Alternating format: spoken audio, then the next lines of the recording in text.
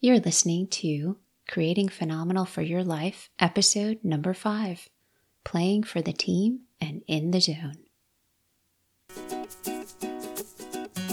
This is Creating Phenomenal for Your Life. I'm your host, Dina George, MD, a lover of learning, a life and weight loss coach, and a family medicine doctor. This podcast is about mindset, what contributes to a life that thrives versus one that is stuck. We'll talk about many things, some related to coaching, some related to health, and some related to your questions, thoughts, and prompts. The ultimate goal of this podcast is to celebrate where we're at and give form to where we're going in our perfectly imperfect journey to a phenomenal life, and give high fives along the way. Thanks for being here. Welcome. I'm sitting here on this beautiful Texas morning. It is past the halfway mark of summer, which means that summer is speeding up towards the end. Sitting here with some Rooibos chai tea, lots of flavor, no caffeine, highly recommend it, and thinking about you and wanting to record this podcast. Today we're going to talk about a new concept. At least it's new to me. I've been thinking about it for most of this year. The concept is playing for the team and shifting our minds around that idea in a way to shift our behaviors. We're going to talk about also the zones that we play in and optimizing them, and we'll have more details later. I live in a college town with a lot of tradition around football. A lot. So there's lots of talk here about teams and end zones and scoring touchdowns, and we like it when there's more touchdowns on our side. It's all super fun. This talk is different though. It's not about football. It's about the idea that we can apply to our life. And the idea behind this podcast came from a recent lunch where I was talking with someone who asked the question, how can you stay committed to fitness? My answer was mindset. I realized a while ago that when I make a commitment to someone else, I keep it, no matter what. Every time, even if it's inconvenient. And if I could use that same mindset applied to me and the commitments I make to myself, then I'm going to have that same level of honor towards the commitment. So playing for the team means being all in, whether I'm playing on someone else's team or I'm on my own team, because I see the value of it, my role in it, the joy of the experience, the work it entails, and then the goal that we're working towards. So my team might be a team of one, it might be a larger team. Somebody else's team may just be me or however many people that are invited to it. Using the same mindset of how I would work for somebody else is how I want to work for me and my team. So why does it matter? Why shift the perspective? Why think of, instead of me, thinking of my team? I can think of 6 ways. The first, shifting the mindset in this way increases the value that I put on the team. If it's not about me, but it's about the team, then it's a commitment that I'm going to follow through and not let down. I want my team to win every time. Number 2, it decreases judgment, especially for others, because I'm taking care of my needs or my team's needs. Do you ever hear this? And I used to hear this a lot. Must be nice to go get a massage. Must be nice to take a day off. Similar things like that. I don't hear it now, and the reason is I don't tolerate it around me.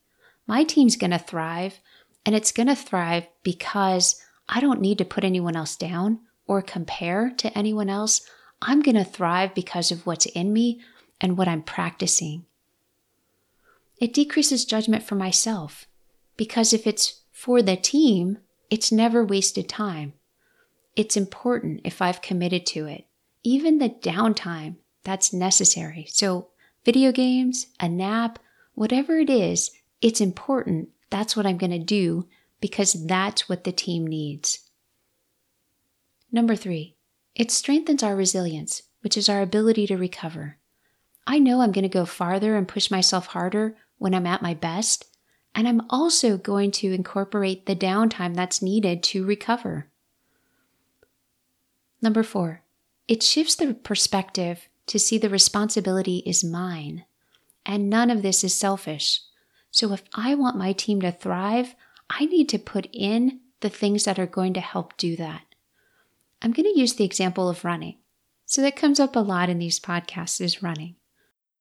What can I give myself? What is the responsibility to give myself so that my team does the best it can? I can think of proper sleep, hydration before the event, during the event, after the event, choosing nutrition that's going to support the running, and an appropriate pace. So making sure that I have managed the energy level throughout the run. The responsibility is mine to set up and plan and prepare and to follow through and to say, of course, I'm going to do this because it's for my team, even if my team is only one. Fifth, it prepares us to play stronger on other people's team because when my team is doing well, I'm coming from a place of abundance. I'm thinking about what I have to share, what I have to give, what I've learned. I'm also thinking about how I can plan and prepare to be on that person's team. So what's mine? How can I grow? What can I do that's going to help when we're on the team, when we're playing as a team? What's going to help us to do better? There's a quote by Louis Pasteur, so the discoverer of pasteurization, which has made a huge difference in our lives, in our health. And it says, chance favors the prepared mind. If I'm coming from a place of abundance and I'm prepared, there is a better chance that more opportunities are going to arise for me and all the teams that I play on, including mine. And 6, it increases courage. So rather than taking things personal, like, oh, they didn't like me, I can say that I'm giving my all for the team and it just didn't work. So I can learn without taking things personal. And I'm going to accumulate more wins because I'm taking more risk. So I'll ask more questions, better questions, if I'm thinking about how I would do it for a friend, just using that as an example. It's particularly helpful to do this with new endeavors because those times that are scary or uncertain or there's doubt, if I can push myself a little bit more and say, this is for the team, it's not about me. Again, this is a mind shift. I'm going to do more. I'm going to have the courage to do more. So it's not a reflection of me when the answer is no or not now, because the mission is to find the right people or the right opportunities or whatever it is that I and my team are working for. So essentially, it's shifting the thinking that shifts our emotions and leads to action. And the action can be micro steps. And in fact, if the action is micro steps, we're much more likely to make progress because it's tiny steps that are going to build our foundation that's nice and solid. And when we take larger steps, we can go back to what we've accomplished in those micro steps and how we've gotten here. So what does it look like to play for the team? Here's some examples. Number 1, going to the bathroom when you're first aware of the need. This is the first thing that came to mind because I think of the number of people I work with who are in the hospital or in a clinic and who put that off because of patient care. Something needs to be done. Something is waiting. There's too much that's pressing. And their poor bodies. So when you play for the team, that means you're setting yourself up for success, and whatever tasks you're doing, you're going to do them better. Getting enough sleep and choosing what I consume that may affect my sleep. So if I drink caffeine, I want to make sure that it's not going to impair my sleep, that I can get enough high quality sleep. It may mean asking again. So if the answer was no or not now, it may be asking again or asking differently or evolving the question. It may mean applying again. If the first time it was no or not now, applying again and finding new opportunities. It might mean sharing a challenge with somebody. So something that was secretly closed off and opening that up and sharing with somebody, that's playing for the team and inviting somebody else on our team. It could look like celebrating openly. Here's my experience with launching this podcast. So excited to bring it to fruition, to publish it, to share it. And I think my announcements came out as, here it is, rather than, here it is. Oh my goodness, please listen, please share. So I've been shifting my thinking around this to celebrate openly because I want our team to win, which means I need to get out of my own way and launch with enthusiasm. And each new person that I meet is another opportunity to launch with enthusiasm and make it about service. That's what my team stands for, is service. It could look like starting something new or ending something that was overdue. An example of that might be a relationship. Do you ever have those relationships where you feel like you're drinking poison? It's a terrible feeling. So it might be ending that dynamic, or it might be changing the thoughts around the relationship, or it might be changing the relationship itself. Playing for the team means not enduring something that's going to make us weaker or polarized. So ways to shift your thinking from me to I'm playing for the team. If this were a loved one, how would I approach this? So pick your favorite loved one. If they were doing what it is that you want or need to do, what would you do for them? Or what would you consider or suggest or offer? What's edgy, either for them or for you to say or to do, but is so important? Open it up. If anything were possible, how would you go about it? Another way might be, if I were asking a bold friend to take this on, what additional steps would I ask for?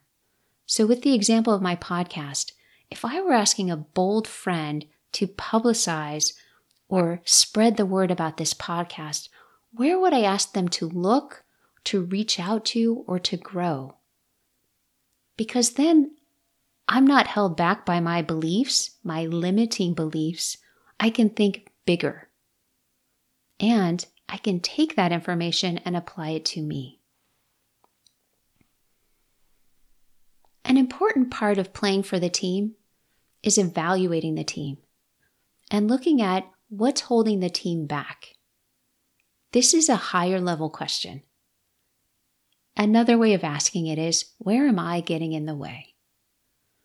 So an example is when I'm coaching and I hear somebody say, I just can't handle stress. That is a limiting belief that is holding the team back. So shifting the thoughts, looking at this in a new way, playing for the team who we want to win, thinking, I will learn how to handle stress. Or, stress isn't comfortable now, but I'm going to do this. This is what the team needs. So it's letting go of what's holding us back first, and then it's moving on to those thought shifts. And we're not forcing them. The reason we're not forcing them is because we have first let go of the old belief. Even if it comes up, we don't attach to it. We let it go. And that allows new thinking to come in. Another way to evaluate the team is to look at what needs to be fired from the team or off the team. Is it limiting beliefs? Is it certain behaviors? Is it those who you don't need on the team or are destructive to the team? So how can you make the team more effective and more efficient? And then finally, what do I want to add to the team? Be specific. Write it out. Schedule it in. I'm not kidding. If it's really going to happen, it has to be clear, scheduled, and non-negotiable. Ask yourself, what am I holding back on that the team needs? So it's another way to bring it in the thinking about limiting beliefs. What am I holding back on that the team needs or will benefit from? So we're creating a team that's healthy and abundant. That's my team. And again, that's my team, whether it's a team of one or a larger team, because this is what fulfillment is about. This is the gift that I can give myself by creating the healthiest team that's prepared and planned. From this place, I'm going to be open to invitations, and I'm going to create more invitations to others. I'm going to attract differently.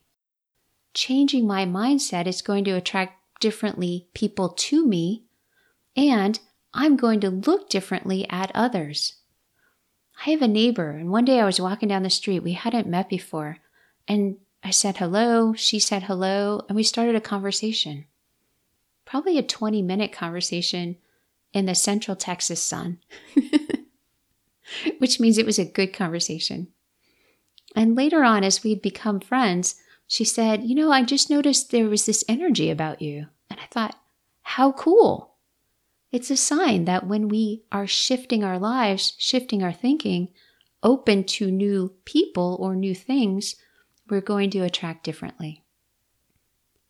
Also, from a healthy team, I'm going to be more discerning about what I commit to, and I'm going to continue that follow through. So commitment to myself or commitment to others, it doesn't matter. I'm going to want to give back and share. Every time I experience phenomenal customer service, I make sure that somebody else knows, whether it's on social media or telling a friend or sharing it in some other capacity. So in town, we have Village Foods and Pharmacy, and I had a phenomenal pharmacy experience, like above and beyond anything I'd ever experienced, and immediately wanted to share it to the world. Hey, consider Village Foods and Pharmacy on your team too. So wanting to give back, if I figure out something that's hard, then I want to share it with others. And I'm going to listen when others want to share it with me as well. Joanne Filomena of the Widowcast taught me how to do a podcast. Taught me like it was no big deal for her. And I did everything she said. I listened. I followed through. If you like this podcast, I listened well and did a good job. If not, I didn't listen enough. You can let me know. So she has phenomenal ability to teach and to share, and I'm so grateful for her. So from a place of a healthy and abundant team, I'm going to seek more because I want to continue to grow. The more I grow, the more my team evolves, the more I can share and give to others.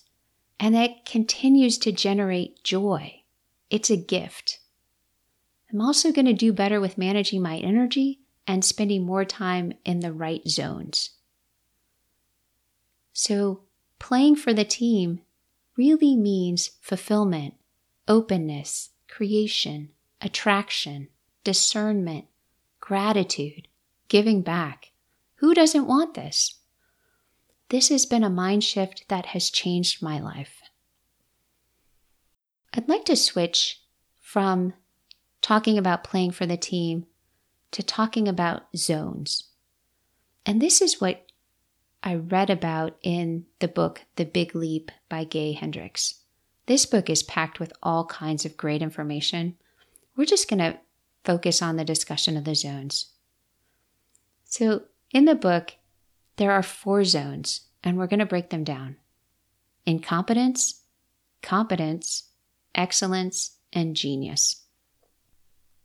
The first is the zone of incompetence, what we are not good at or don't want to be good at.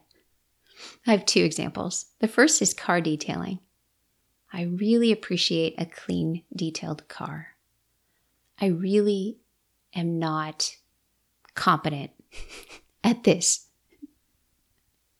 The second is clipping our dog's nails. I tried it once. Got through the first dog, who was very generous in their patience for it. The first nail of our second dog, it was a bleeder.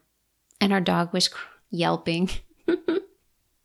And that's when I said, this is not my zone. I'm going to prioritize finding somebody who it is in their zone. The second zone is competence. So it's just that. We could do it at least as well as someone else. These are great areas to delegate to somebody else. Here's an example. I worked with Debbie in the past, and she was amazing, and I'm sure she still is amazing. She submitted all the billing for our group. She handled all kinds of issues, prevented an equal number, and she was kind and generally amazing. So my zone of competence, because I could have done those things, was her zone of either excellence or genius. Another example are neighborhood dinner clubs. It's where a group of families may get together and delegate who is going to make dinner for all the families and deliver it, which is awesome. So 4 families may only have to cook one night, but have dinner that they can have as a family for 4 nights. So zone of competence, delegating tasks if someone can do it as well. The next one is the zone of excellence. These are things we do extremely well. They help us make a good living, live a comfortable life. It's reliable and it keeps relationships stable. It's easy to stay here. It's a good place to be. Again, it's comfortable. It's kind of like the beanbag that just contorts to your body. So the zone of excellence is good, but there's a place deep inside us that kind of withers and dies if we remain the same. There's that place of wanting something more, kind of like wanting a phenomenal life. And finally, zone of genius. How does that land for you? Hearing that you have a zone of genius. Does it evoke the feels? It's a term that my son has taught me, the feels. It's the place of using our special gifts and strengths. So those things that are exclusive to us. It's that place where we can do our magic in the world. It might seem kind of woo-woo. It did to me at first.